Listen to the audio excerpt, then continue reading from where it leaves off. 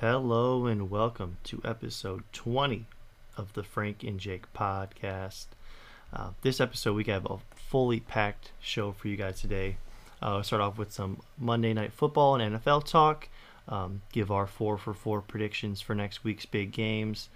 Ohio State loses in heartbreak fashion, and we're going to close it out with some NBA. So grab your popcorn and grab a seat and get ready for the show.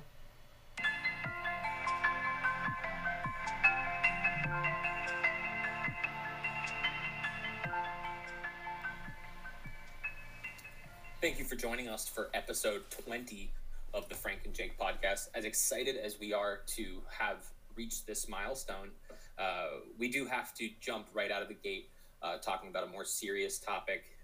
We are going to begin the podcast today by discussing Damar Hamlin's injury and the effects that it's going to have on the rest of the season with the game cancellation.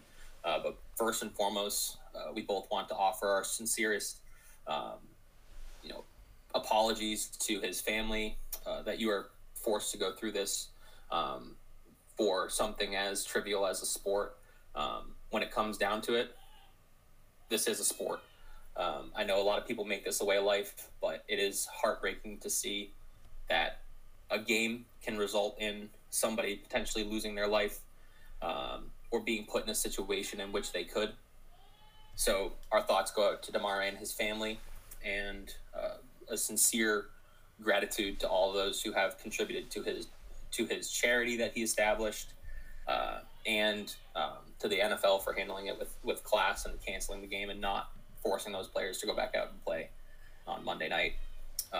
Frank, before we dive too deep into kind of the topic of how the season will progress, I want to just real quick recap. So word of mouth this morning that I was hearing about the injury was the cause of the cause of the injury and how that happens. And then as I went through the day, I watched a couple videos from proclaimed doctors explaining the situation, saw a couple people's feeds that had this explanation on it. So as far as we know now, this is the explanation for the injury, although there is no confirmation on this yet. There is a certain point during your heartbeat that if you are met with a blunt force trauma to your chest, can cause a cardiac arrest to occur. And the speculation right now is that that is what happened to Hamlin, and that he was struck on that hit at the perfect time, and it resulted in his collapse. And so as scary as it is totally random. There is obviously no malice in the hit.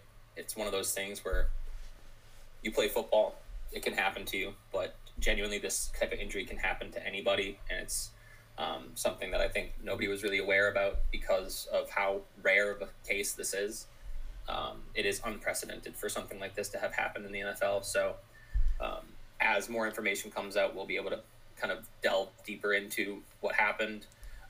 Of course, we won't speculate anything past what is known now, just out of respect for Damar and his family. So Frank, let's dive well said there, Jake. To the rest of the episode. Yeah, I do want to say shout out T. Higgins as well. There's a lot of people want to make sure he's all right. He was the person that Damar Hamlin did tackle. So just want to make sure he's all right. And you could just see how somber of a situation it was there, Jake. You literally see Stephon Diggs bawling his eyes out. You don't see that a whole lot on a football field. So just want to obviously make sure Damar Hamlin's okay. The whole Bills mentally are okay, and the Bengals as well. Want to make sure everyone's all right, and the NFL did do the right thing, postponing it. Still no word yet of how it's going to play. They're not playing it this week, so we're not entirely sure of what's going to happen just yet as it comes to the rest of the NFL season. But Jake, you have anything else before we get into the rest of it? No, I'm set. I'm ready to move on and talk about kind of how it's going to affect seeding. Yes, sure. So going into this game, obviously, it was a highly anticipated game. It had the makings of a really good game. Bengals go down, win the coin toss, take the ball, and go down, score right away. Bills have a nice drive of their own, get points, and the Bengals were already driving again, so it kind of had that feeling of a back and forth type game. Obviously, a lot was on the line going into this game, with the Bills being 12-3, the Bengals being 11-4, with the Chiefs also had won as well, so they were 13-3. So a lot was on the line. Bills really needed this game to still have control of the number one seed. So as we sit here on Tuesday night, still unsure of how they're going to, what the NFL's plan of attack is to proceed forward. But it looks like it's trending towards they're just not playing the game. And the Bills and Bengals just will have a game less than everyone else. So if that's the case, the seeding would be as it was going into the game: Chiefs, Bills, Bengals in that order. Again, anything can change. They could come out tomorrow morning and say it's going to be made up at a later date. But as of now, Jake, it looks like it would be Chiefs, Bills, Bengals if all those teams were still to win on following Saturday and Sunday next week. Yeah, and it is kind of a bummer because it does seem, the way that it's shaking up with the game being postponed and potentially just canceled altogether. It almost does feel like the Bengals and the Bills are being punished for the situation. And in all reality, those players are, just as affected, right, as the rest of the guys, or as anybody within this situation. None of them wanted that game to get canceled before the game started. And it is just it's really a bummer that they're all going to get penalized or they're most likely going to be penalized for this occurrence, when obviously this is such a freak accident that right. It's uncontrollable, but it is. And also, I do want to say that I don't think there's a whole lot the NFL can do. You can't just push the entire season back a week to finish one game. We're so concerned with player safety. Right. This is a player safety matter. If let's say you bump their games, you push their schedule, it affects the teams they're playing schedules as well. So you let these guys play after 5 days rest, 4 days rest to make it in time. That's not necessarily the right course of action, or the justified course of action, fair course of action, you might say. Right. Just because it is going to affect and trickle down onto more teams than just the two teams that were involved, in the accident. So right. I don't know how they'll proceed. If you ask me, I don't think Bills and Bengals players will have any arguments against this. If everything shakes up and all three of those teams win next week, it stays static. Chiefs, Bills, Bengals, and you just let it ride like that. And, I don't think anybody's going to cause too much of a fuss over the situation. It's, again, like I've said, it's unprecedented for something like this to happen in the NFL. Right. There is no protocol for it. So I don't think you can just, snap your fingers and make everybody happy, and still play these games. I can't imagine they do end up finishing that game. Right. Just like I said, out of player safety reasons, you can't make guys play on that little rest. Yeah, absolutely agree. So we're going to take a quick break, and after this, get into the rest of the games on Sunday, and a look ahead to next week as well.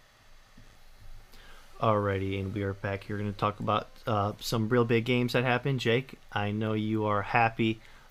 This past week, it did clinch Jake's fandom for the Patriots next year, Jake. So I just want to give it up to you for that. Jets, huge 5-game losing streak for the Jets, really helped you out there. And a nice little comeback. So, Jake, you'll be able to watch all your Pats next year. How does that feel? Yeah, I got to give props to Zach Wilson for helping me out.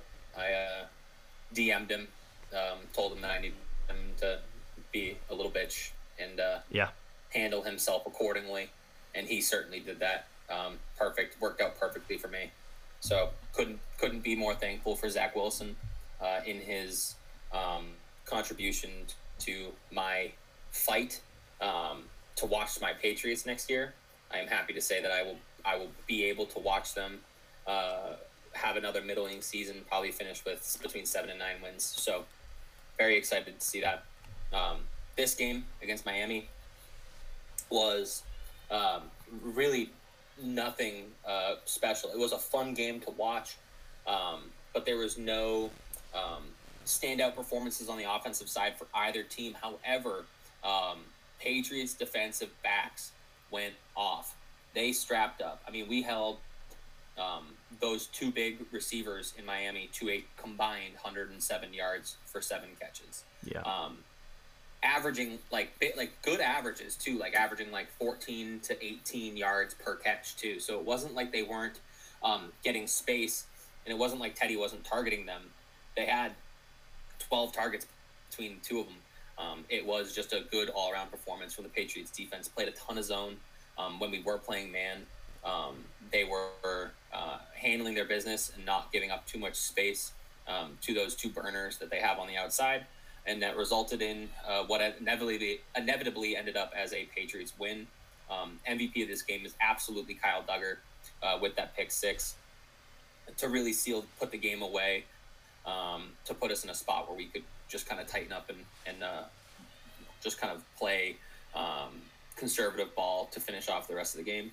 Yeah. Jonathan Jones had a great interception as well.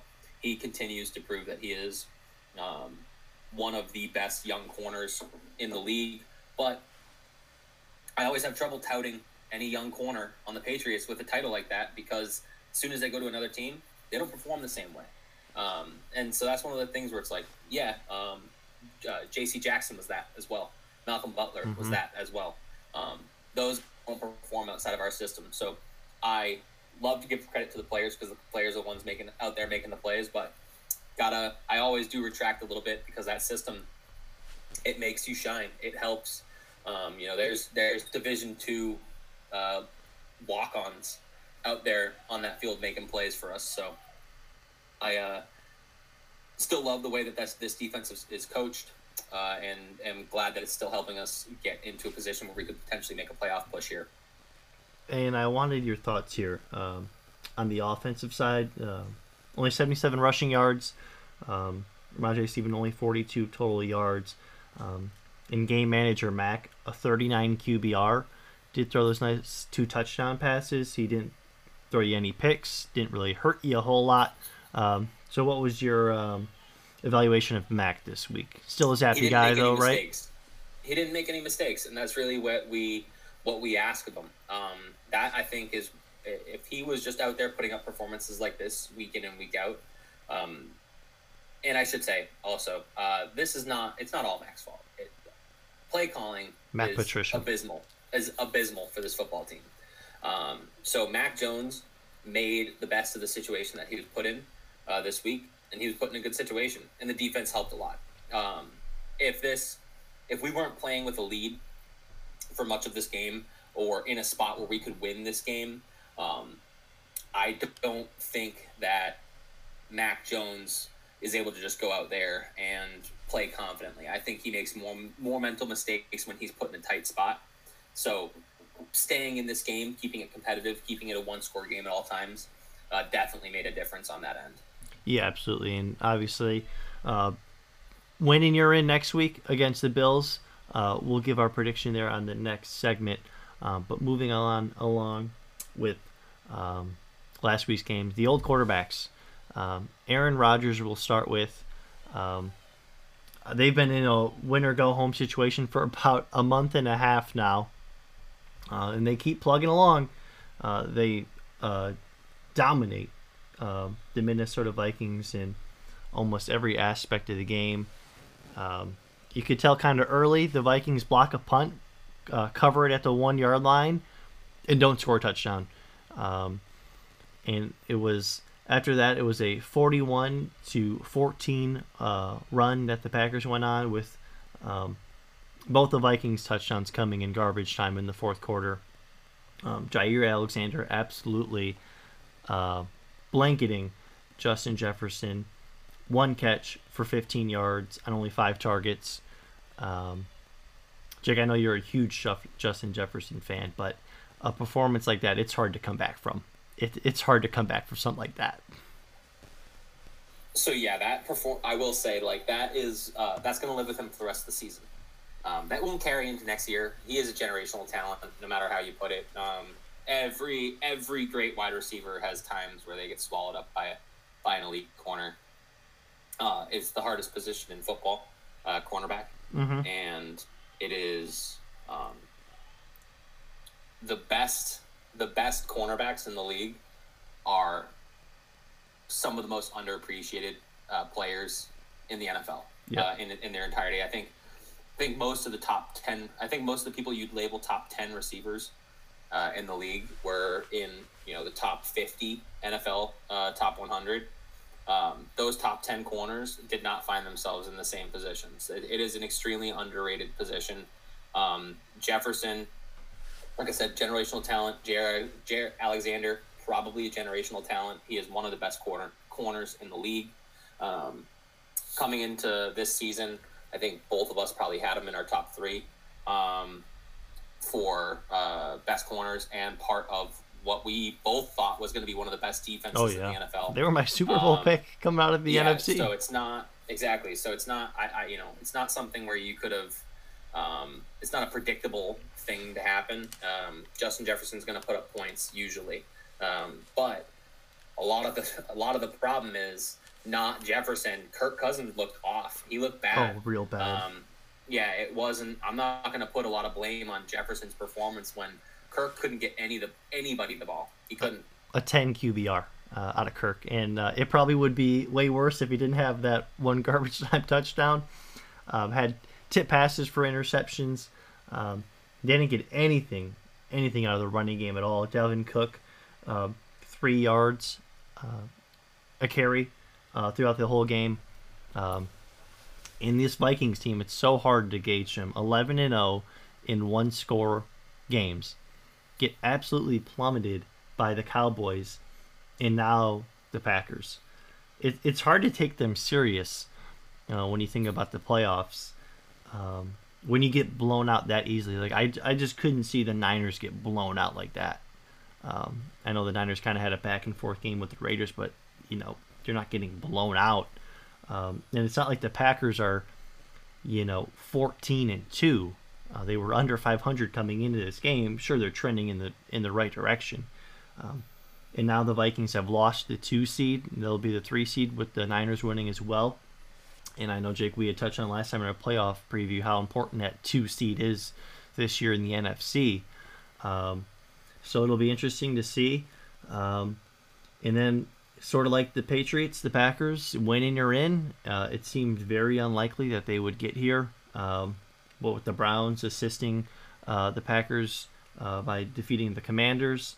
Aaron Rodgers has a game home in Lambeau against a really good Lions team. I think the Lions have won 6 of 7. Their only loss being Thanksgiving by a score.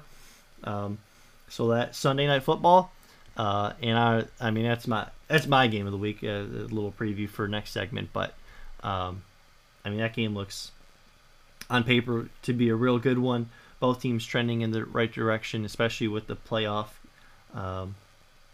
spot on the line. So, Jake, any final thoughts on this?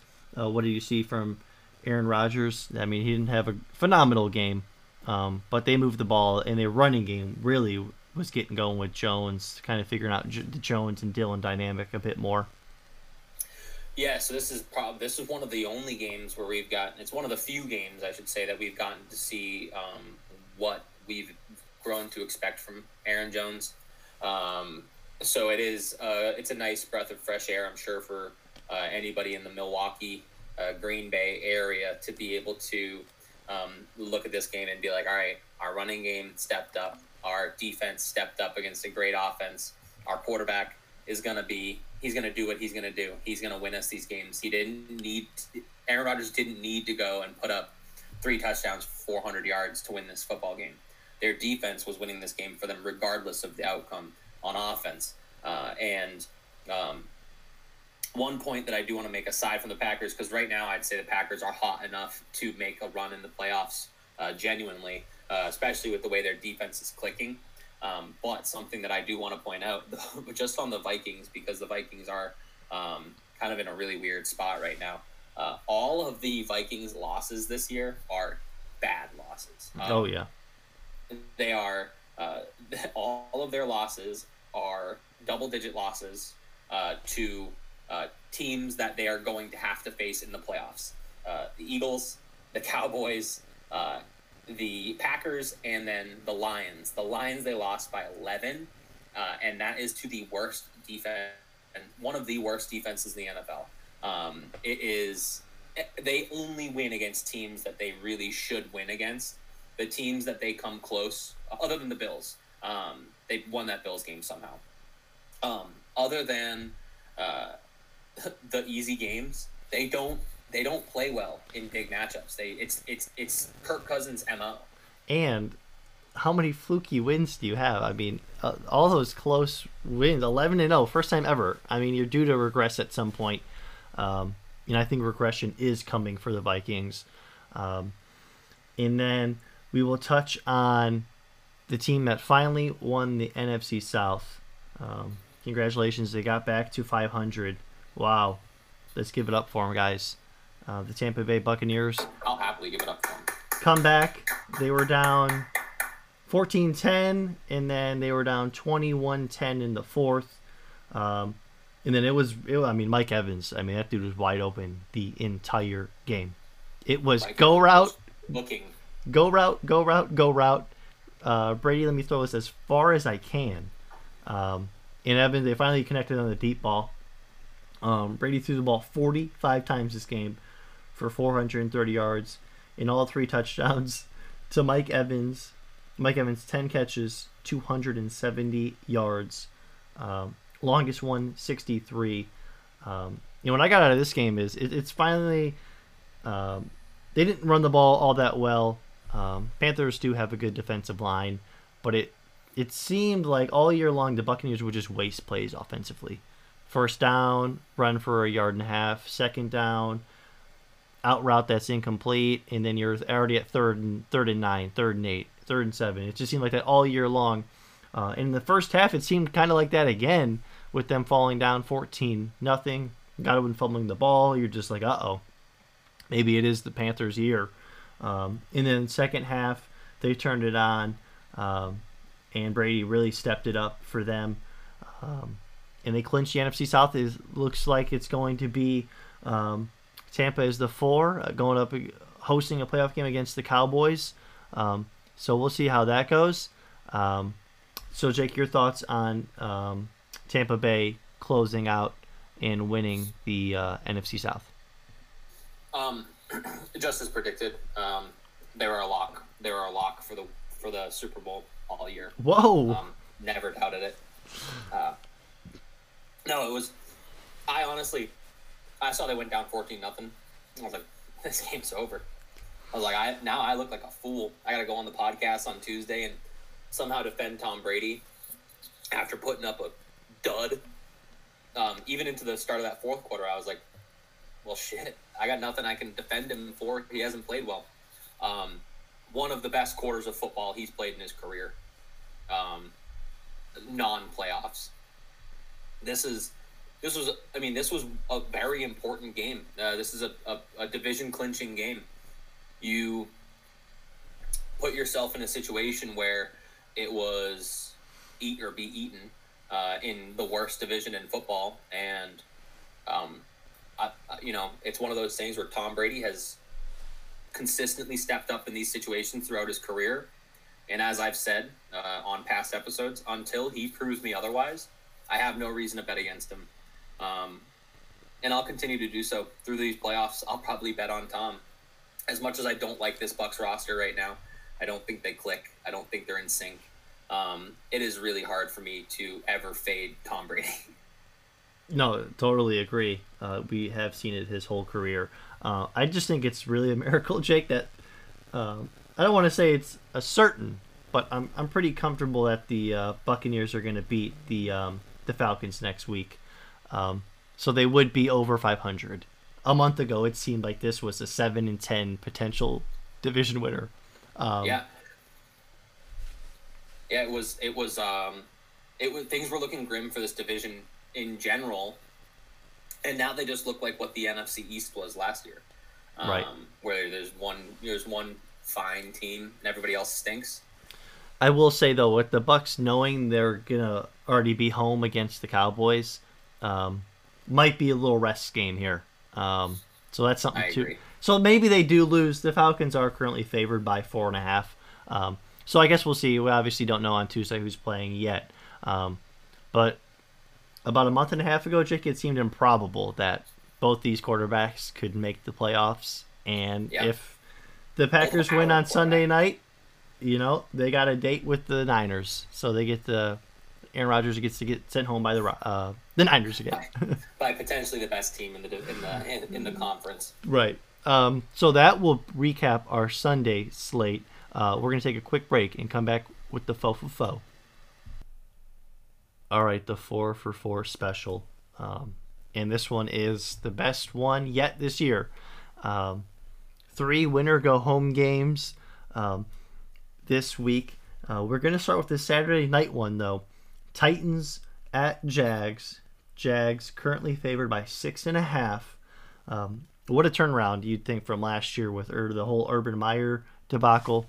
And even early in this year, Trevor Lawrence looked iffy, and they pour it on late in the year, and they have pretty much a playoff game to win and get in. And lucky for them, they're going up against Joshua Dobbs for the Titans. This one's all Jags for me, Jake. They're at home. Titans have lost 5 straight, and the Jags have won 4 in a row. And this one is all Jags. Give me the Jags to win and cover the 6.5. What do you have, Jake? The Titans' defense is questionable. Yeah, right. I mean, this is just all Jags. I like it so much, it might be the Titans. I don't know. But this would be my play of the week. So I love the Jags this week. Probably going to take them now that we can, shout at us, can legally gamble anytime in Ohio now. So I love the Jags here, Jake, with the 6.5. How do you see this one playing out? Oh, I'm all over Jags on this. I'm in total agreement with you. If I wasn't betting the NBA right now, I would be probably saying this is my lock of the week. Yep. Yeah. For the NFL, Trevor Lawrence has been a top 3 quarterback the second half of the season. Third of the season. He's probably been a top 3 quarterback in the NFL. Travis Etienne has been he's been really good, explosive, great catching out of the backfield recently. You start to see his hands kind of come to him. He's started to pick up on the receiving back side of things a little bit better. Christian Kirk, having a really good season, but the coming out of Zay Jones has bolstered this offense even more. The Jags at this point in time are one of my favorite dark horse teams for the NFL in general. They have a solid defense. They don't give up a lot of points to teams that they shouldn't give up points to. They really only let the best offenses score in the second half of the season. Beginning of the season, their defense wasn't clicking, but Doug Peterson has clearly woke them up, and since then they've been able to manage keeping pretty much every offense they've faced below 20 points, except for some of the best offenses in the league: Cowboys, Lions, Chiefs. Yeah. So I'm riding with the Jags. Hammer Jags. Hammer the Jags. In the next one for you, Jake, it doesn't mean as much because you already clinched your fandom for next year, but I want to pose a question to you. Pats-Bills. Do you even want to win this game to watch your team get embarrassed again? Well, who would we end up facing in the playoffs? If we won this. Well, we don't really know how the top 3 is going to shake out just yet. Yeah. So one of the top 3. Okay, so we could assume one of those 3 teams. Yeah, no. I want to win. For the sake of, I don't think it affects the draft pick. Yeah, probably like a 3 or 4 spot difference. Whether we win or lose, I think our spot is set for the draft pick. So I prefer to win the game. A playoff berth is a playoff berth. Anything can happen. Mac Jones might get sick. He might have a little tummy ache before the game, and they got to start Bailey Zappi. Bailey Zappi comes in 25 for 33, 320 yards, 3 touchdowns. You never know. That's the beauty of football. Ramondre Stevenson could go and put 200 yards on the ground. I don't care if the chances seem nigh. I want to watch my football team play in a playoff game if it also allows me to still watch them next season. So I don't want to lean. I want to pick. You guys are currently the Bills. The Bills are going to win. Probably. I was going to say currently 7.5-point underdogs. Obviously with the Bills, very emotional time for the Bills as we talked about. But the Bills, it's the worst week to face them. Well, especially because they're at home as well. It's a horrible week to face them. I hope the Patriots do something. I hope they do something good before that game. Just kind of pay tribute to Damar, regardless of what his condition is at the time. Right. But I will take the Bills here as well. I'm sorry. It's an obvious pick. I'm taking them too. It's an if I was obvious putting money on it, I'd be putting money on the Bills. Maybe a potential teaser there. Bills-Jags, both get them just to win. Teaser Frank. And then third here. I'll lean, you tease. I lean. Okay, I'll tease them. Bengals, Ravens. Ravens staying at home in Cincinnati this week. Like again, we said earlier, we don't really know what's going to happen potentially with winning percentage points and whatnot. But as we sit here on Tuesday, I think it's safe to say the Bengals are still going to win the AFC North going into this game. And with all that aside, I still like the Bengals a lot more. At home, still don't know about Lamar. He's been out 5-6 weeks now. And there's not even... They don't even have a line yet on this game. Probably because they don't really know what's happening just yet. But I will take the Bengals to win and go away. I mean, even the 8 minutes into that Bills game, Bills one of the best defenses in the NFL. Just drove right up and down the field. I know a very small sample size, but this Bengals team is still clicking no matter what. And I like the Bengals a lot in this spot, especially at home as well. Yeah, the Bengals play one unstoppable half of football every game, minimum. At least once a game they have a half where it's just like, I don't know how an offense can be this good. Right. So, and then the other half they normally flop. But yeah, they do. And they did it against the Patriots. They're lucky they didn't lose that game outright. But I'm going to take the Bengals all the way with this. Honestly, regardless of the health of Lamar Jackson, I still would ride with the Bengals. Totally agree. And then Sunday night football, 8-8 versus 8-8. I don't know. I really like this Lions offense. Shake. I know they're working back Jamison Williams, and I know the Packers defense is peaking at the right time. Park's back. Right. It's hard for me to think the Packers could lose this game at home. They're so hot. They're so hot. But I will say, I do think Lions will be able to move the ball. I don't think points are going to be an issue in this game. Don't really know what the weather's going to be like in Milwaukee on Sunday night as we sit here on Tuesday. But the Packers are currently favored by 4.5. I'm going to take the Packers to win, but the Lions to cover. I like a last-second Packers win here to stir the drama. Sunday Night Football. Aaron Rodgers gets to make the playoffs and lose to the Niners again. Yeah, I don't think we've ever agreed so much on one episode. I'm also going to take the Packers. This is a story of the Packers have a good defense, a serviceable defense at worst, and their offense is clicking at the right time. Yep. Their running game is looking better. Aaron Rodgers continues to gain more trust in his receivers. The Lions' defense is suspect at best. As great as the Lions' offense is, if they want to beat this Packers team, they're going to have to run the ball all over them. They're going to have to keep Aaron Rodgers off the field.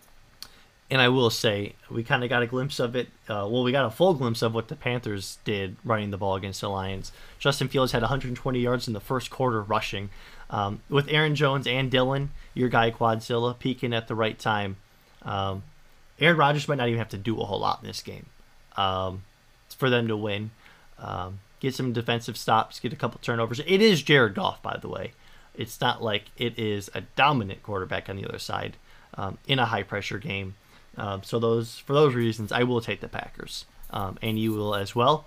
Yep. So that will wrap up our 4 for 4 games. It will come back, sadly, talking about the Ohio State University. All right, Frank, we're back. Sadly, this next segment might hurt you. Just devastating. We have to talk about it. It's devastating. I'm going to rip the Band-Aid off. We're going to talk about Ohio State versus Georgia. Yeah. I mean, give me your thoughts. It's not my place to talk about this game. This is kind of your thing. Yeah. But, man, that defense let you down. Yeah, the fourth quarter again. Jimmy Knowles, man, we paid the man $2 million to bring his Oklahoma State defense over here and let down again in the fourth quarter. What a mixed bag of emotions this game. Get off to a back and forth start and then get all the way up to 21-7 in the second quarter. Georgia goes on a bit of a run, ends up taking the lead, and Ohio State takes the lead back right before halftime. And it just seemed all day that C.J. Stroud was going to have one of those type of games that will be talked about for years to come. And he certainly did. And in that third quarter, that's really when I started thinking Ohio State might win the national championship. They shut out Georgia, getting 3 and outs. They looked fast. They were getting after Stetson Bennett. Ballooned the lead all the way up to 38-24 going into the fourth quarter. And again, the defense made a huge stop. Brock Bowers made an absolutely incredible play to keep a drive alive on fourth down. But still, after that, hold them to a field goal. Still up 11 with about 10 minutes left. And then Ohio State goes 3 and out. They once again try a fake punt. And Georgia sniffs it out, calls the timeout before they get it. Ohio State also did have 12 men on the field, so it I don't know if the refs saw that. I don't think they did. It still shouldn't have counted either way.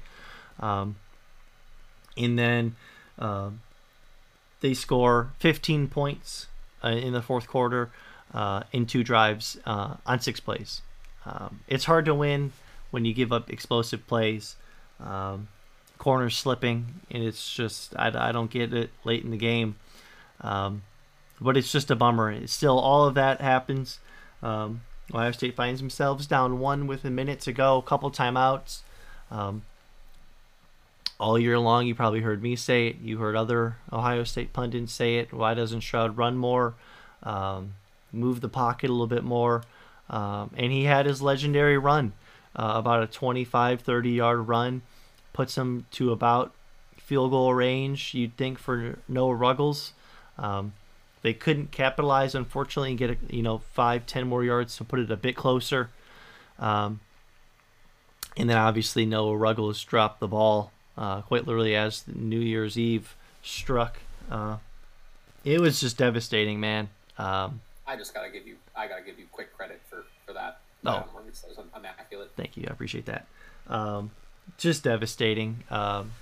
Ohio State loses. I didn't even say they lose. Marvin Harrison Jr. in the third quarter got quite literally knocked out. I don't know how a player. Who you're targeting. I don't know how a player can launch himself. Forcible contact. It wasn't too directly his head. It was still neckish area. Marvin Harrison's a pretty big guy to begin with. And it was clear to me that he launched himself. They called it on the field targeting. It wasn't like they had to go back to review it. Then I'm scrolling on Twitter, and the people there get alerted. Obviously, we had to wait for ESPN's billion commercials. They said they were overturning it, and that was the spot where Ohio State could have gone up 3 scores. That could have potentially been 42-24. And that, you would think that would do it. But unfortunately, still a 2-score game, and Ohio State loses the fourth quarter 18-3. and this one hurts, man. There's no way around it. If that kick goes in, you're looking at being around an 8-9 point favorite to win the national championship against TCU. And they can't get it done. Shout out CJ Stroud, though, my guy, 7. Without Jackson Smith-Njigba, loses Marvin Harrison Jr., Mayan Williams, and only had about 2-3 carries. Clearly was not right at all week. Was sick and still laboring. Didn't have Trayvon Henderson. You lose Kate Stover, and you still drop 40-plus points on one of the best defenses in the country. And this is a lot about this program, the resilience of them. They shouldn't have got in. They backed their way in, and you gotta to be the champs. You gotta beat the champs, and they unfortunately, couple mental errors, and some late game execution that didn't go their way. Still proud of my guys for the way they fought. Both college football up in the air with 12-team playoff coming soon, and you have a quarterback as good as CJ Stroud. That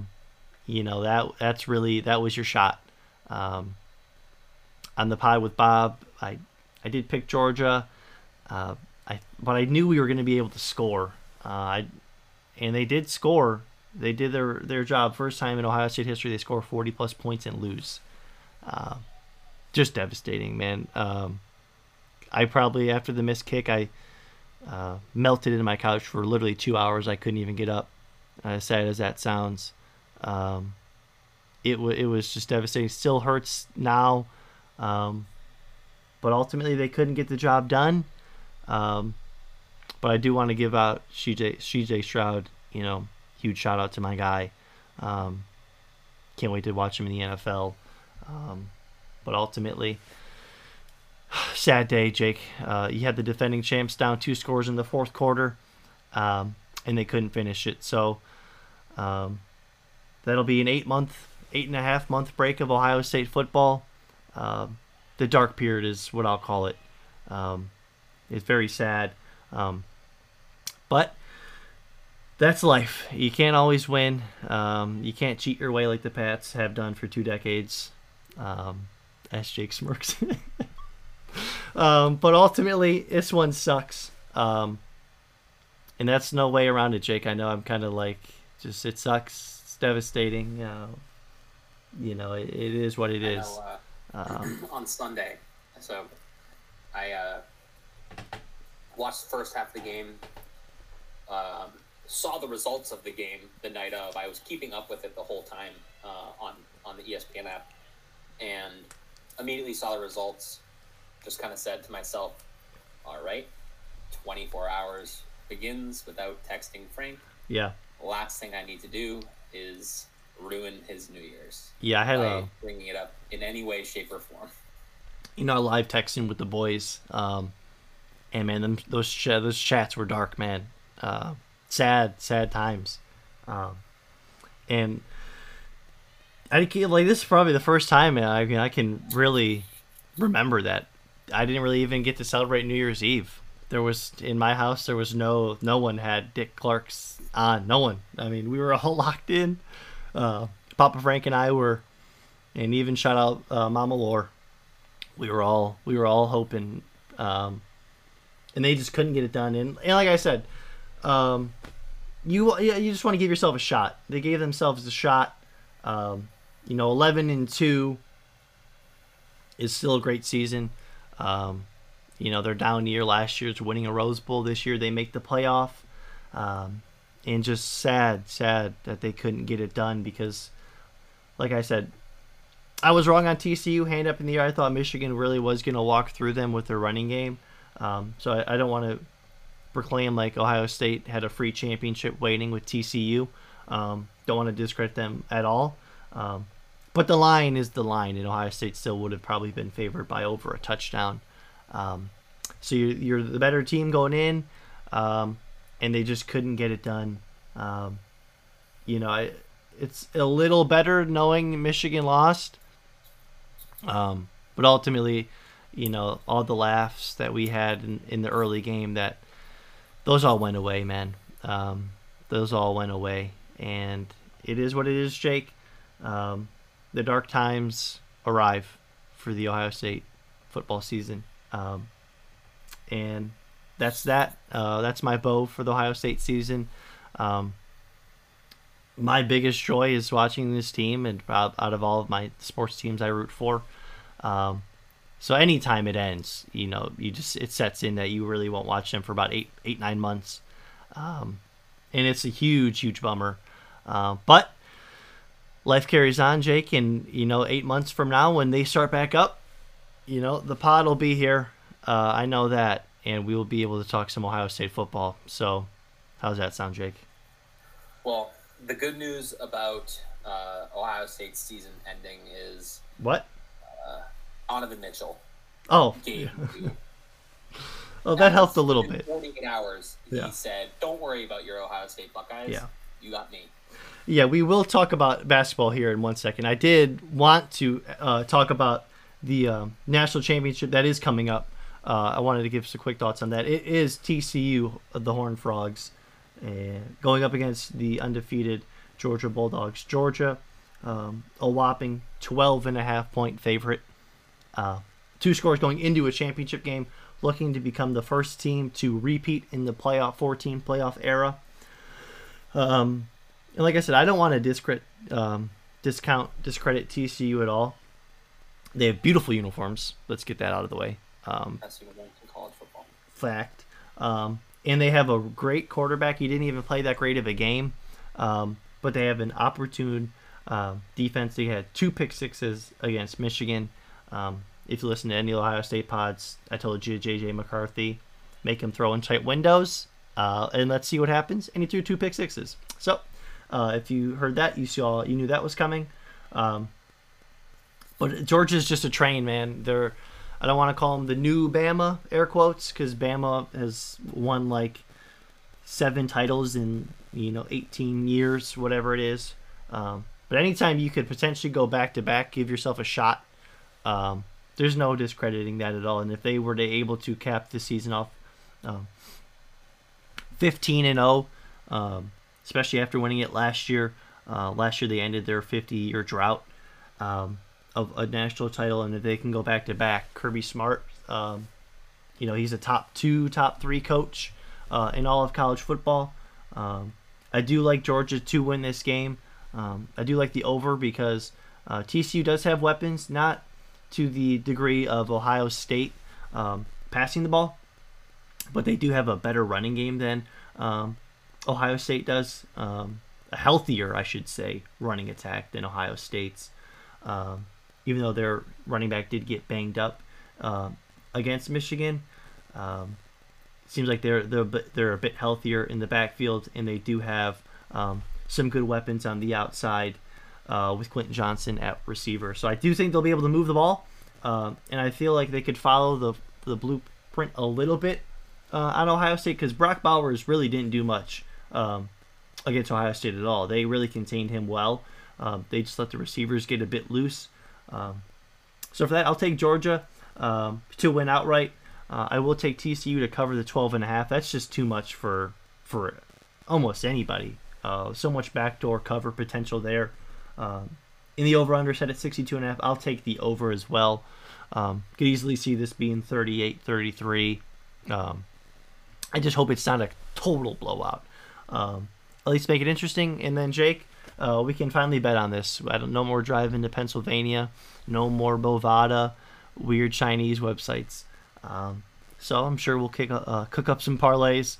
But ultimately, I do have Georgia repeating as national champions.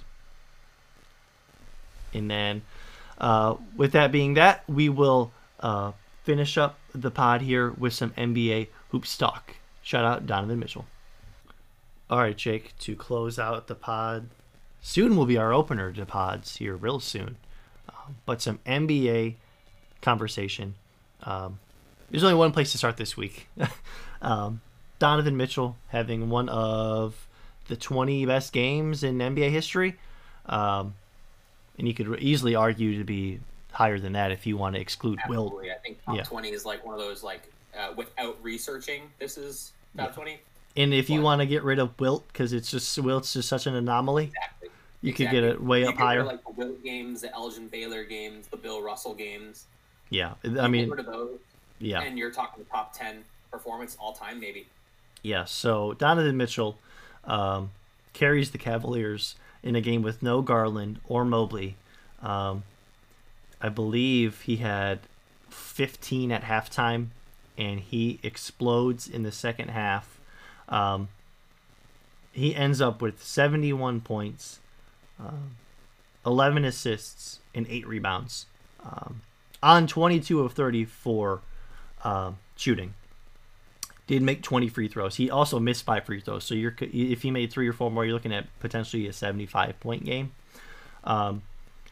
So flipping this, Jake. This was on between back and forth with Monday Night Football. And then once you were catching wind that the football game was going to be delayed quite a bit, flipped on the Cavs. Like, man, they were getting smoked. They were down 18 at halftime. And you're like, well, this isn't really fun to watch. And then they're creeping back, getting it to 8, getting it to 9. Couldn't really get it over the hump. And then to begin the fourth quarter, it's a 2-3 point game. Then you could tell it's going to be back and forth. And then they're late. Mitchell goes absolutely insane. He pulled, if you want to call it, pulled the quote-unquote Luka. Missed the free throw, gets it back himself, puts it in to tie the game. And then Cavs get a stop, forced overtime, and then they win the overtime period 15-4.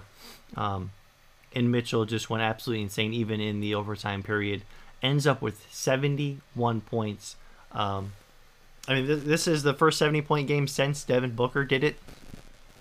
And this is the most points scored since Kobe's 81. So you're really looking at something that happens. I know saying the difference between 70 and 71 is pretty fickle.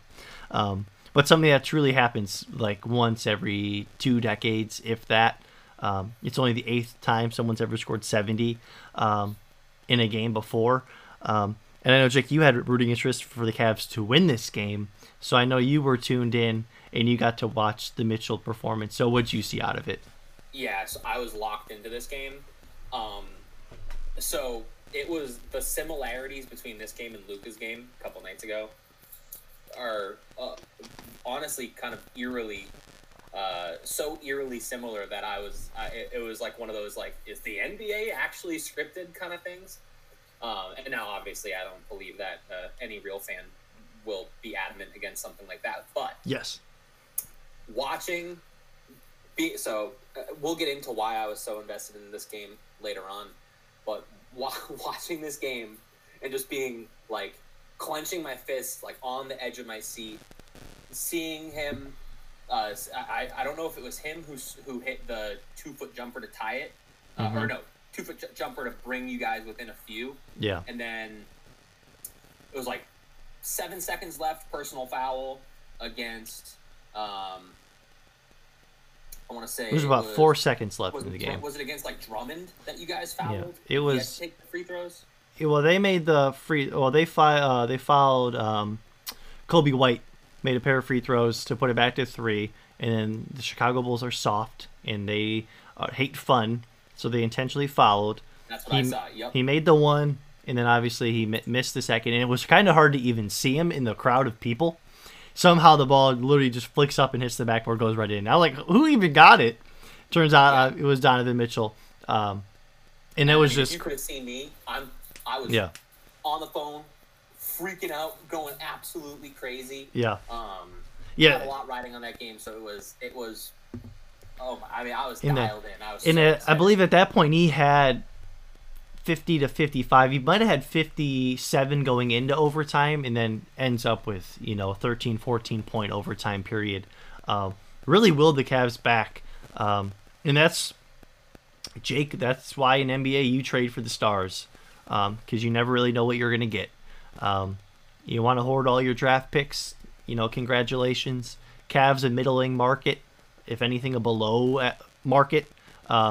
This is why you go all in on a player like this. I mean, you get him at the right price to really ascend your offense. Because as you know, this is kind of what the crux of the Cavs was last year. Was late in games. It was so Garland dependent, especially when Rubio got hurt.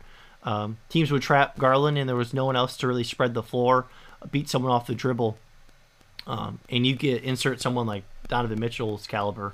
And it was funny. About the week and a half before this game, he was struggling shooting.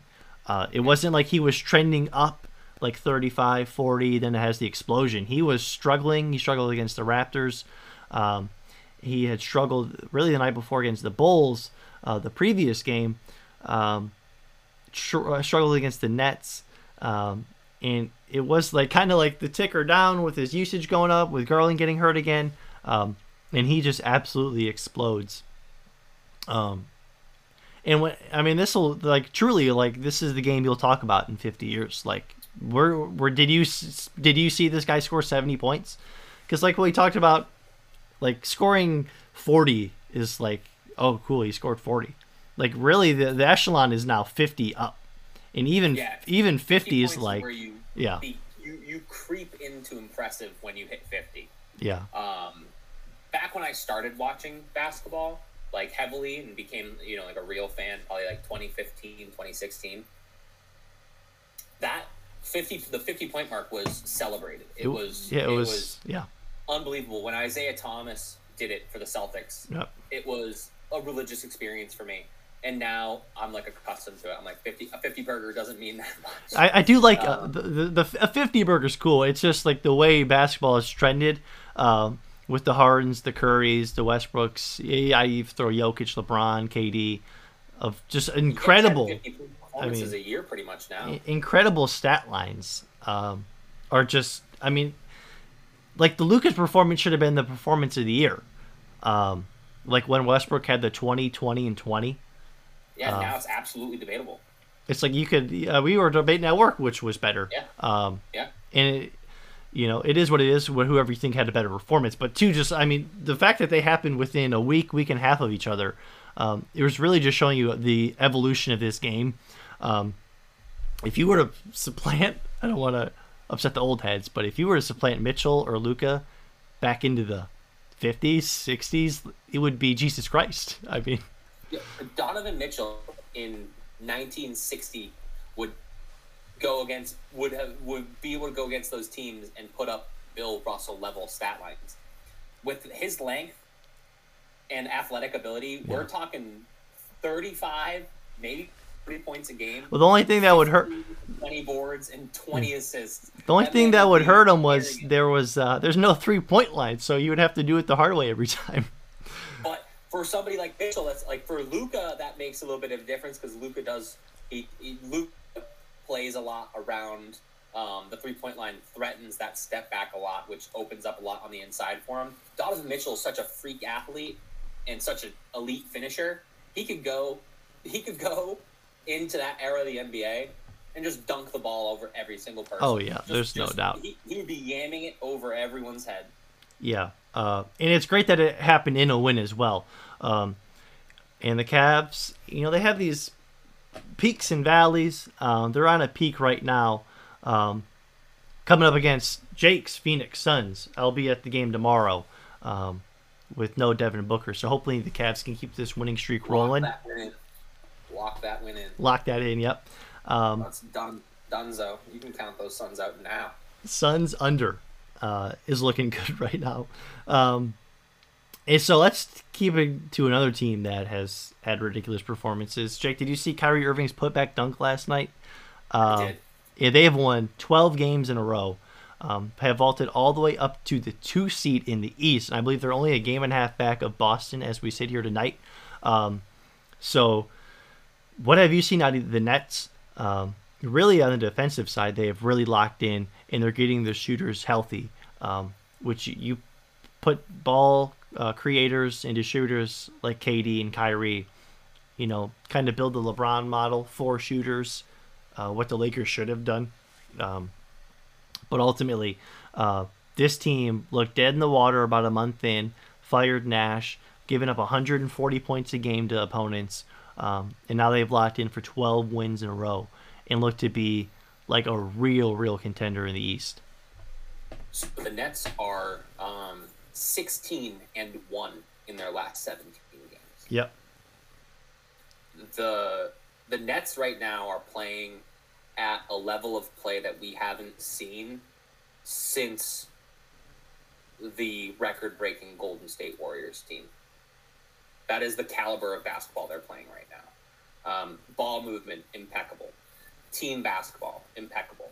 Defense, team defense as well as individual defense. People are stepping up on all sides. Kyrie Irving, Kevin Durant, both stepping up on defense. My guy, Nick Claxton, having a phenomenal season, kind of taking on the role of being the third best option on that team. Ben Simmons, elite defender, one of the best defenders in the NBA. Seth Curry stepping up on defense. It's team basketball. Rotations look great.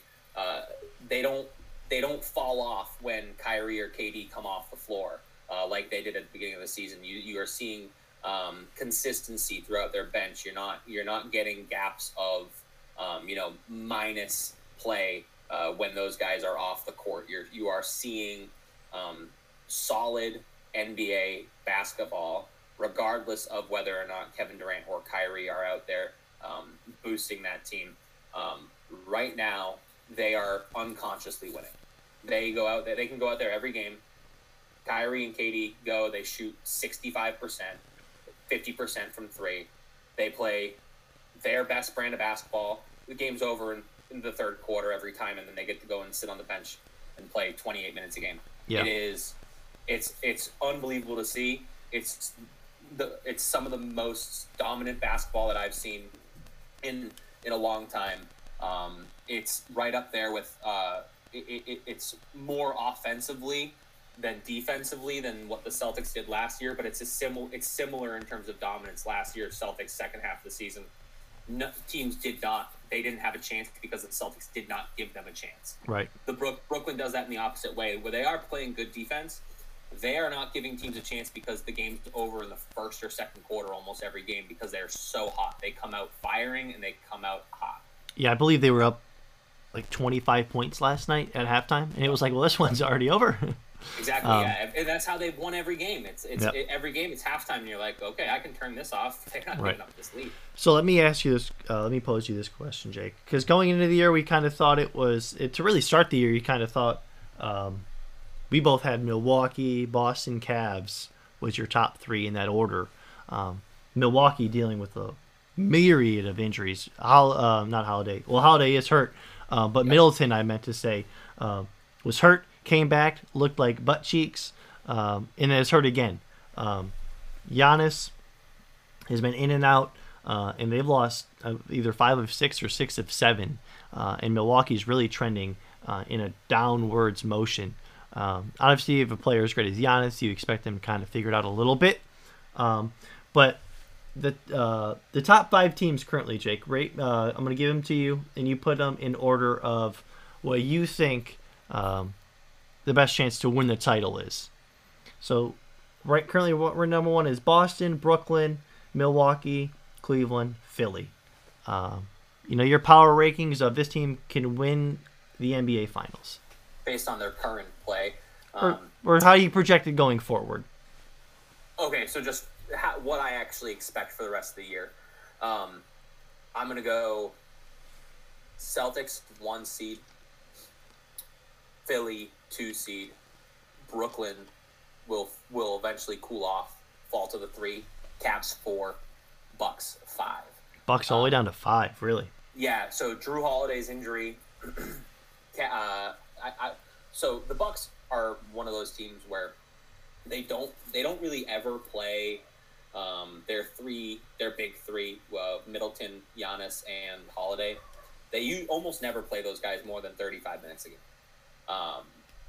Regardless of the situation their game is in, they are a competent enough team that they play the same brand of basketball almost every game, and it does result in them being well rested come playoff time. And with the way their team has been tormented with injuries this year, I don't see them taking any risks for seeding. because I don't think they are really within a true shot of the 1 seed. But you could flip the Cavs and Milwaukee for me, but regardless, those are the 4 and 5. Sure. I will just say though, kind of like to the crowd that the regular season doesn't matter. You can go ahead and ask Brooklyn if it mattered last year getting swept, and you can go ahead and ask Milwaukee. I'm sure they would have much rather had Game 7 at home against Boston. Obviously, the scariest point of Brooklyn for me is, Middleton had the injury, missed the playoffs last year. Come back in the offseason, still not even fully recovered.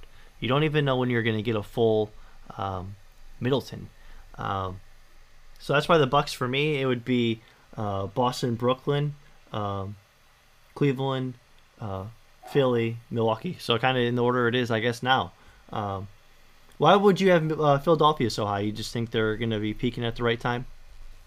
Yes. I think Joel Embiid, if he can stay healthy, you're looking at a top 3 and MVP candidate this year.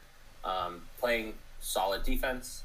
Offense looks good. And they're still working back Maxey's. Well, he's still not back yet, but they're going to eventually work him back as well.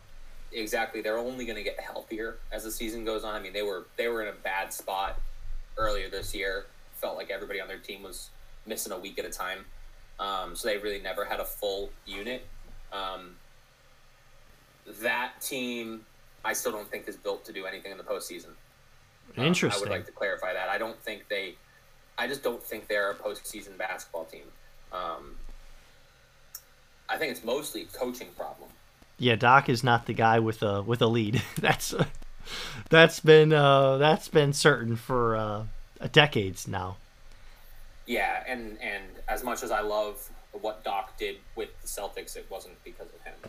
Yeah, it's because he had Garnett, Allen, Rondo, and a great cast of players. Yeah, Paul Pierce, part of that cast.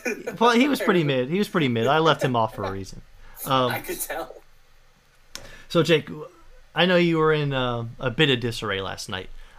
As gambling is now legal here in the state of Ohio. Finally, had to wait long enough. You're looking everywhere. Free bets, deposit this, get this. And I know, Jake, you swam in the waters a little bit with some free plays. So how about you tell the people about one of your free plays? Excuse me. So my gambling career is 2 days old.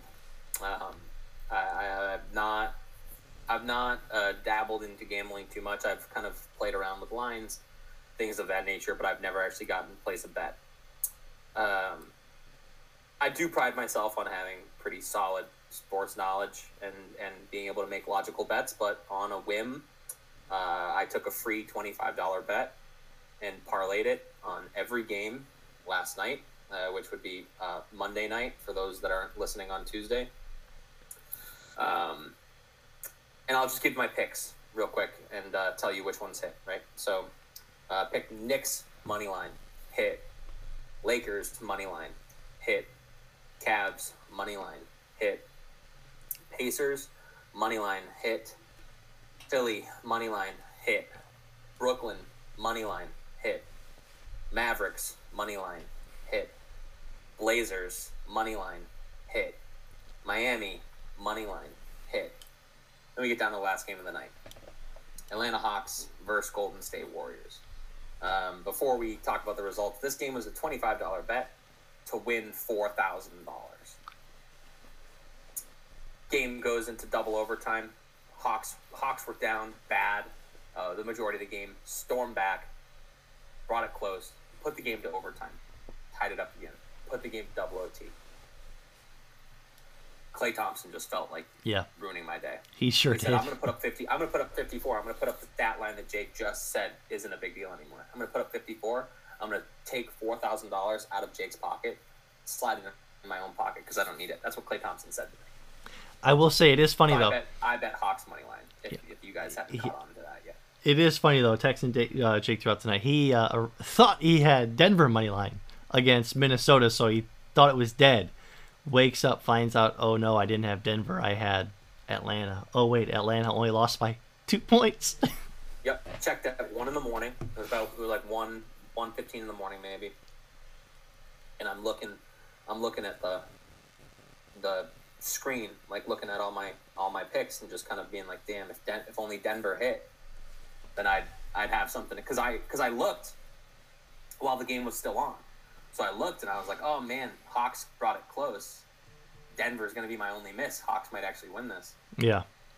And Hawks ended up losing, and I'm like, well, at least it wasn't as close as I thought, because Denver still lost. And I'm scrolling through and I'm like, oh my God, I never had a bet on Denver.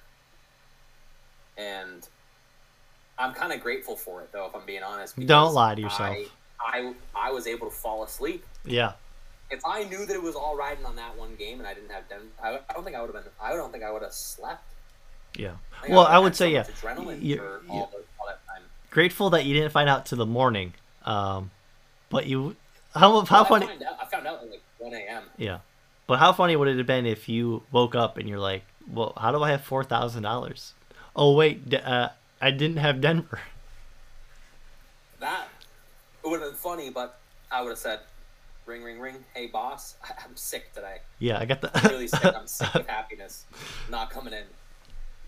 Yeah, which is funny. Yeah, that's devastating. Yeah. First 48 hours of my professional gambling career, and professional. That's how it goes. Yeah, bad beats all around for the boys. But we're gonna get after it. We're gonna try to put out picks of the week right there, Jake, on TikTok, Twitter. You could follow the TikTok FJ Pod. I give up Cavs updates, nightly recaps of when they play. As you know, we do our drafts as well. And then Twitter is Frank and Jake Pod. And then Jake, you got something cooking up? You got any plays yet this week? I mean, like I said earlier, I really do like that Jags over Titans. That might be the Frank and Jake special. Yeah, I would definitely hit that. And then also just because I don't think we broadcasted it on a podcast yet, we do now have an Instagram account. It's _Frank and Jake Pod, or _Frank and Jake _pod. We post Frank's reactions to the game. If you guys don't have TikTok, you can watch those videos there. Post the drafts on there as well. Follow us. There's a link to the podcast in that as well. Please share that with your friends. Repost our videos on your story. Anything that you can do helps. As you know, we are new to this, but we are certainly motivated and dedicated to it. So the more you guys, our listeners, can do to pump us up, the better. The more likely we are to be able to provide you with promo codes for our future sponsors to get you deals on things. Well, so remember that. It's really, we're doing it for you. We have passed up $1 million deals. They're just not the right fits. So we're waiting for the right people to come around. Yeah, I think North Korea called us and wanted to give us some money, but we had to support them, and we were like, Saudi Arabia said, here's some oil money. I was like, no, I don't like your golf league. Yeah, we are as much as we like money, we're just human beings. We are right. We're about as straight-laced as you can get. We're very, very clean. Absolutely. So that will do it for the big episode 20 of the Frank and Jake Pod, and we will see you soon.